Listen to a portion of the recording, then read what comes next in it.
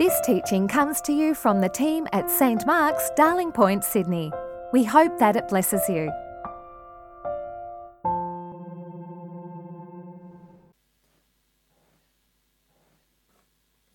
The first reading is from Psalm 2.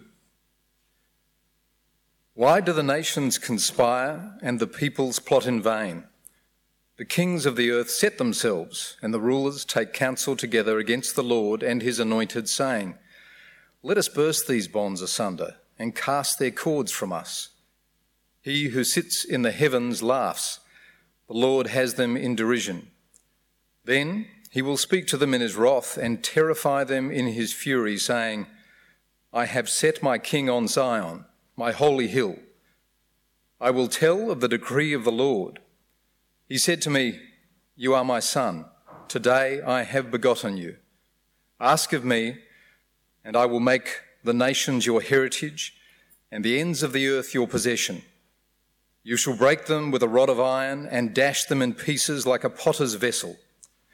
Now, therefore, O kings, be wise. Be warned, O rulers of the earth. Serve the Lord with fear. With trembling kiss his feet, or he will be angry and you will perish in the way, for his wrath is quickly kindled. Happy are those who take refuge in him. This is the word of the Lord.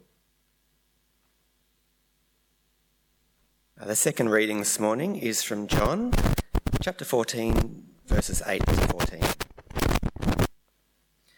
Philip said to him, Lord, show us the Father, and we will be satisfied.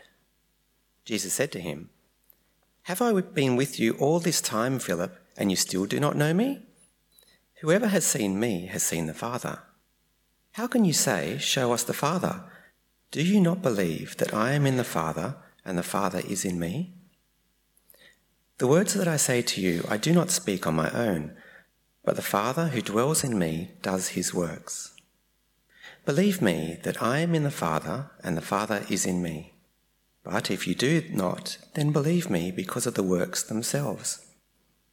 Very truly I tell you, the one who believes in me will also do the works that I do, and in fact will do greater works than these, because I am going to the Father.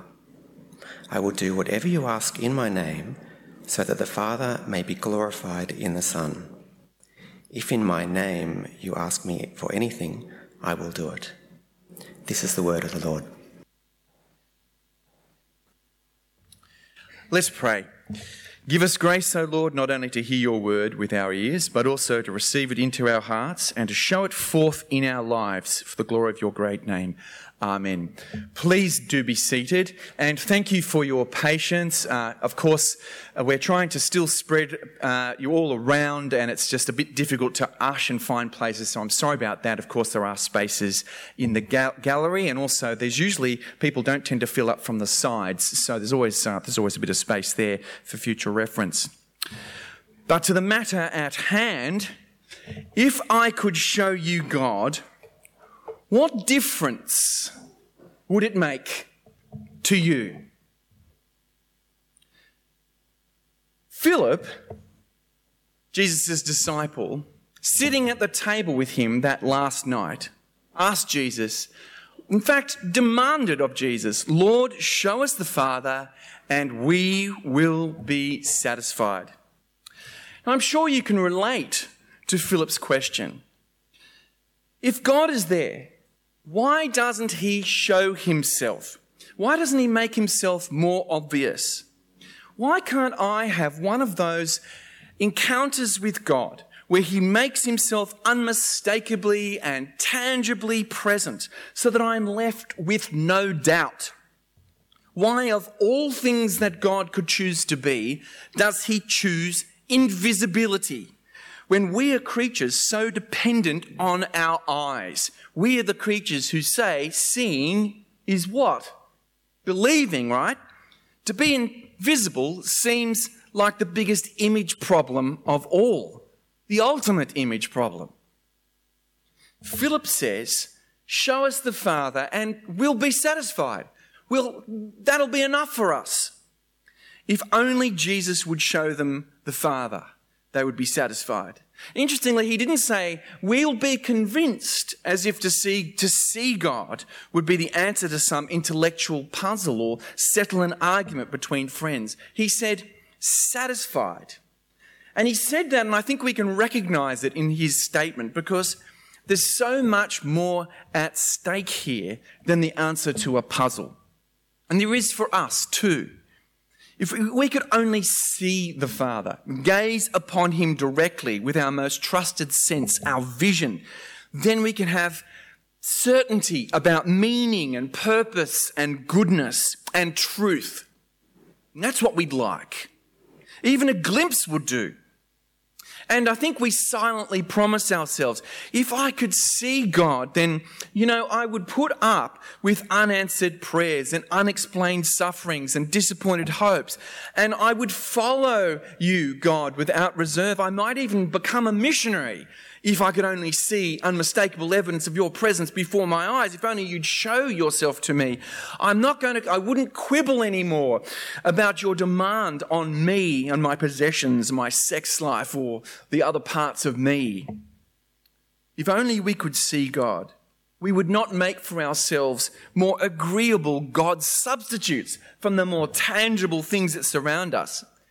As the Christian writer Philip Yancey puts it in a really great book called Reaching for the Invisible God, he says this: creatures of flesh and blood, we lose patience with anything that does not manifest itself on our terms.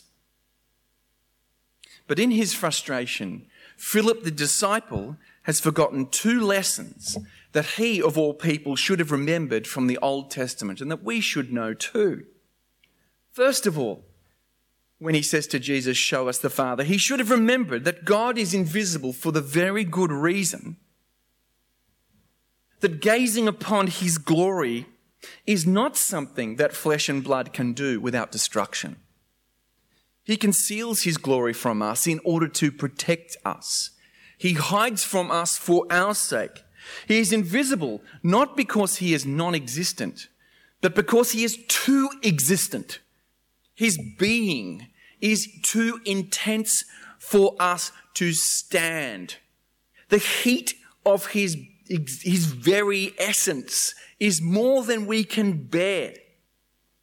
When God reveals himself to Israel in the Bible, it's always with his mask on. Moses is the one person who is permitted a glimpse of God's glory, and then only a glimpse, and then he has to be hidden in the rock as God passes by, because too full on an encounter with the glory of God would be destructive for Moses. When Isaiah the prophet has a vision of God in the temple and the glory of God, he falls onto the ground as though dead, and he says, woe to me, for I am a man of unclean lips, and I live amongst the people of unclean lips. I'm stuffed. In other words, the sight of God is not just a vision of his immensity, like looking at a telescope into the depths of space. It's not just the blinding light of his glory, but the radiance of his holiness. A physical brightness of the sun is a good analogy. We cannot gaze on God, though his light gives light to all things. So Philip should have remembered this. Show us God. Really?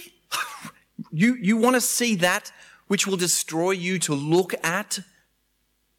You want to gaze upon the holy in your unholy state? But secondly, Philip forgets how the people that did witness extraordinary and marvelous things, direct evidence of God's power, were evidently not satisfied by what they saw. In the story of Exodus, the people witnessed God firsthand, crushed the Egyptian juggernaut, remove them, liberate them from their oppressors, and then deliver them through the Red Sea. Extraordinary stuff. They saw with their own eyes the mighty hand of God protecting them and leading them. They saw the pillar of fire that led them by night, and the pillar of cloud by day. They gathered at the base of Mount Sinai and heard on the top of that mountain the rumblings of thunder and saw the smoke and the lightning. And they shrank back, knowing what they had come to. And yet, It didn't take long. And there we have them urging Aaron to make them a golden calf to worship because they've got bored with waiting. They still complain to Moses about the hardships of the journey as if God would not provide for them. They still did not believe God when he said that he would drive out the inhabitants of the promised land before them and give it to them.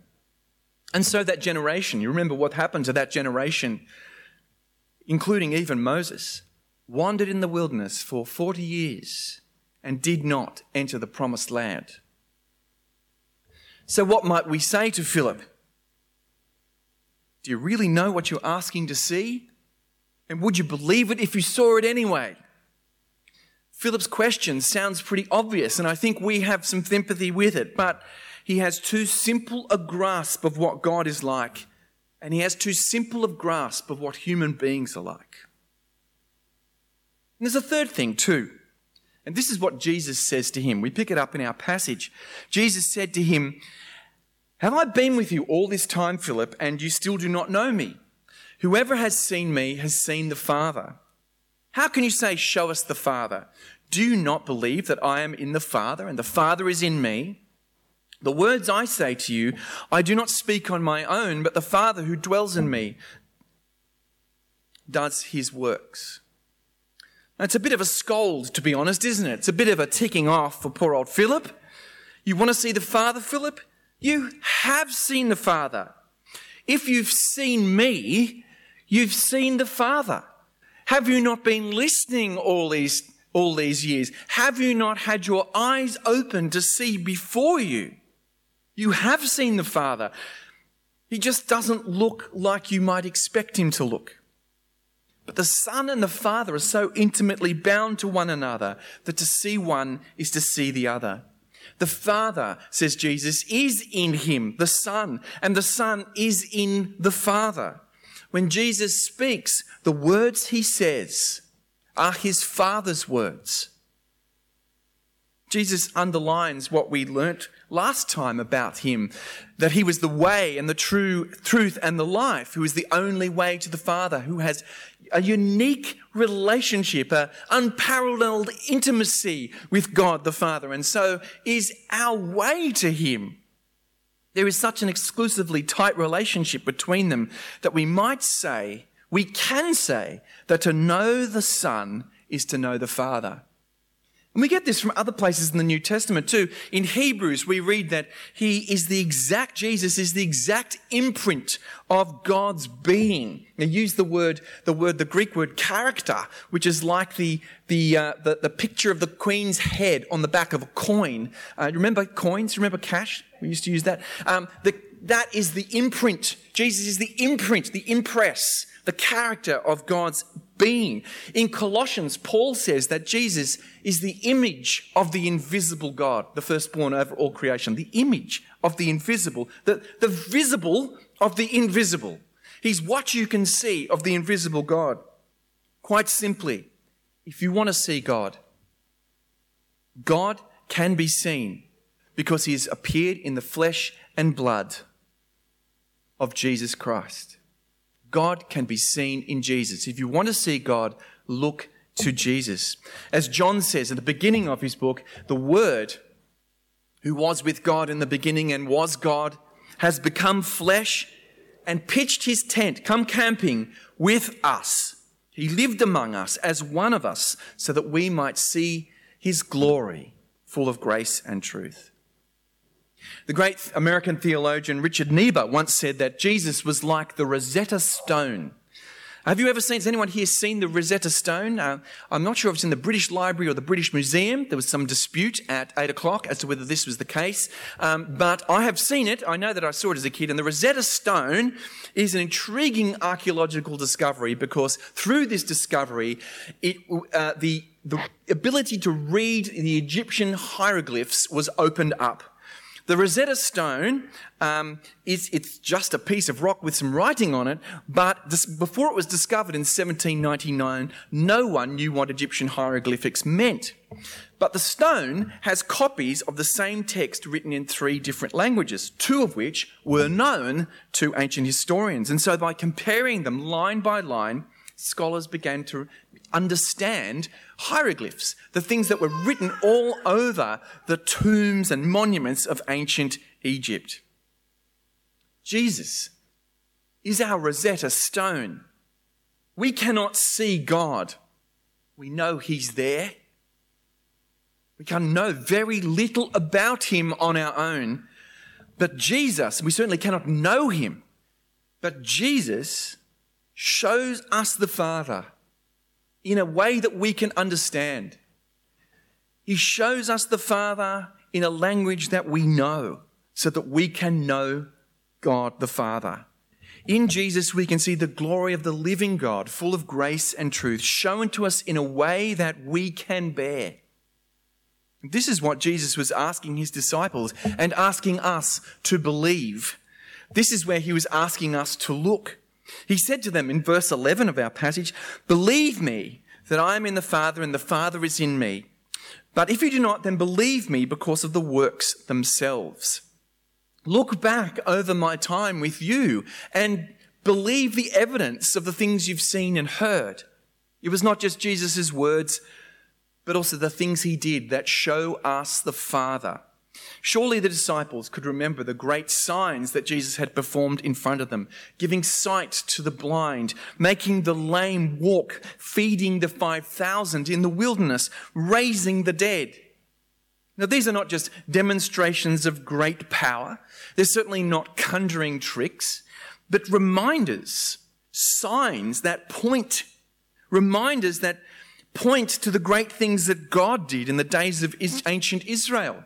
They remind everyone that God is master over death and life, and he is the Lord who makes and restores all things, that he is the one who provides for his people. And Jesus is now the one doing those things. He's not just an unusually gifted man. The Father is in him, working through him. So what about Philip? Was Philip satisfied by this answer? How do you think he responded?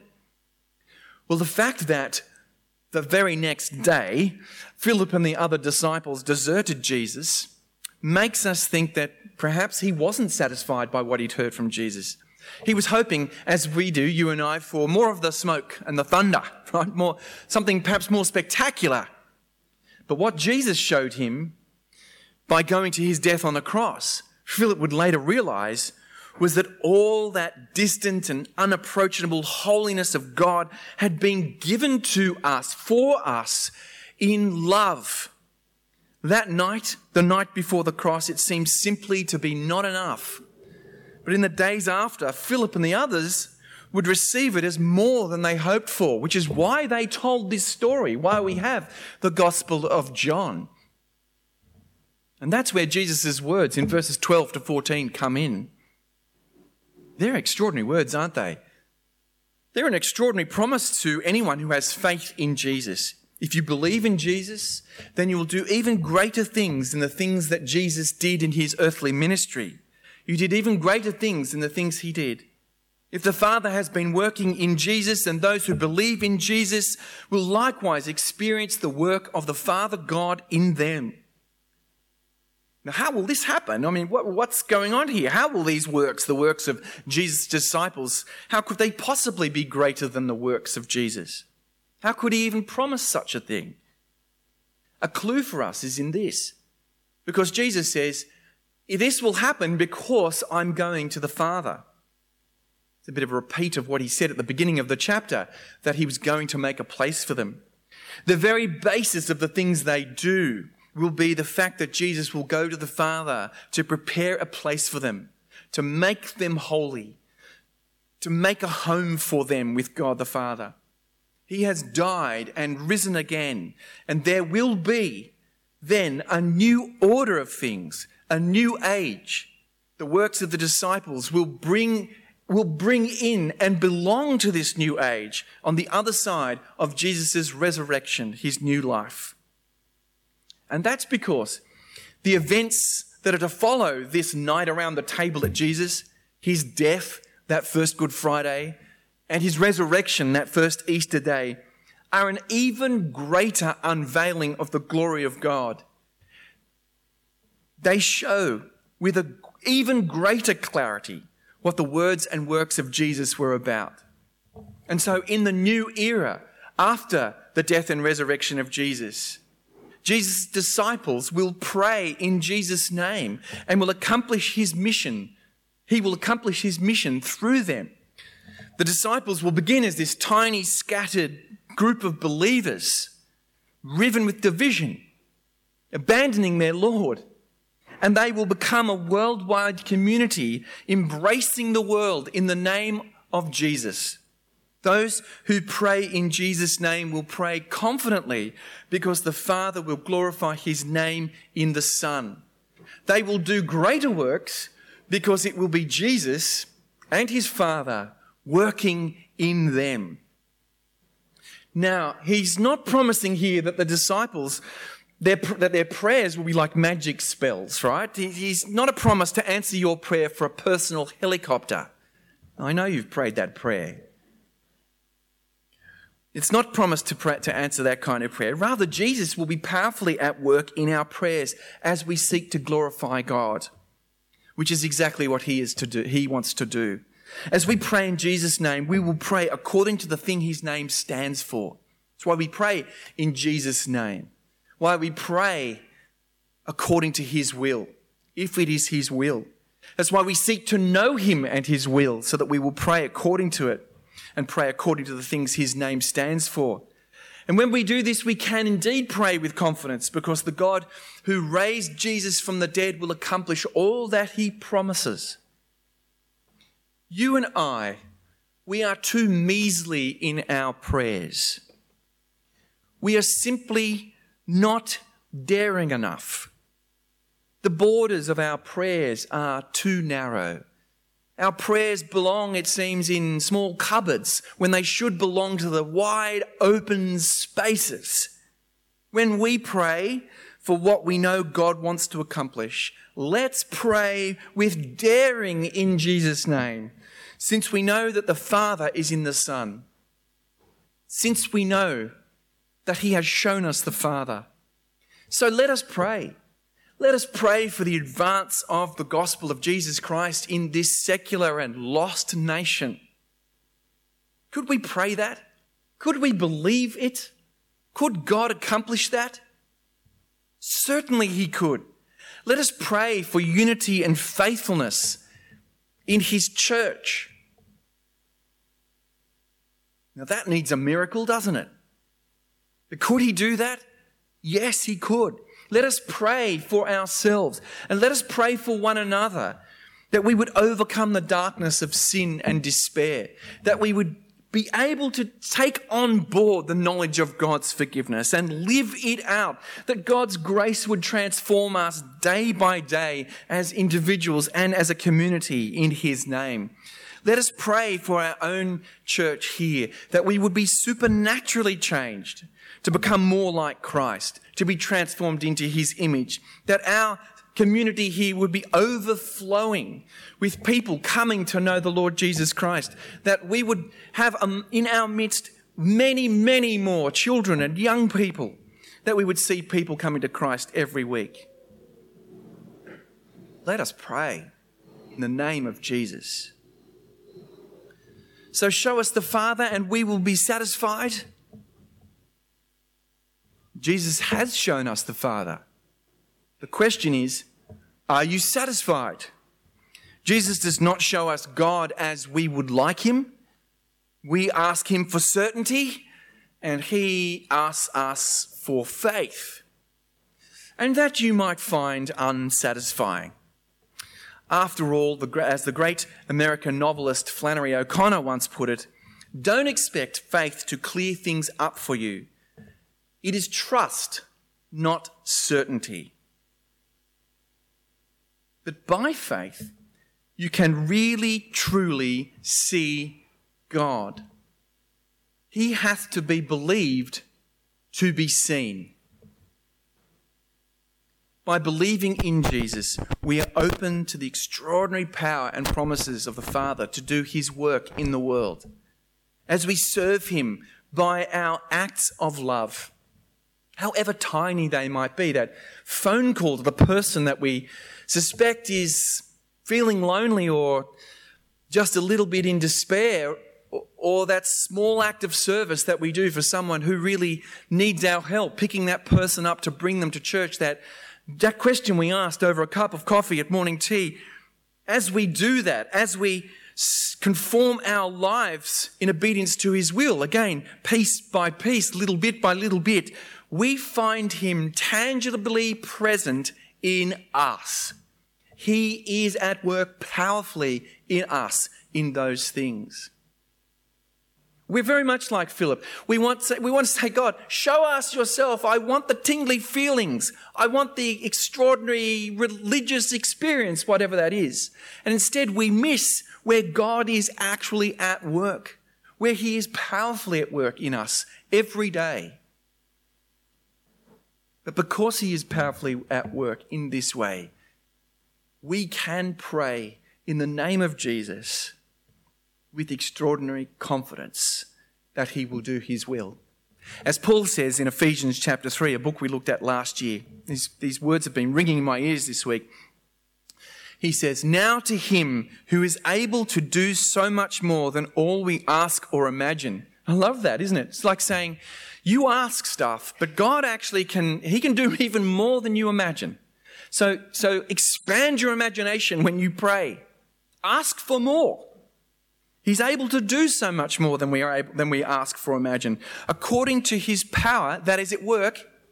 And here's what Paul says, within us. To him be the glory in the church and in Christ Jesus throughout all generations, forever and ever. Amen. Thanks for listening. Please visit our website at www.stmarksdp.org to subscribe to our new episodes, browse more resources, and find more information about the community of St. Mark's.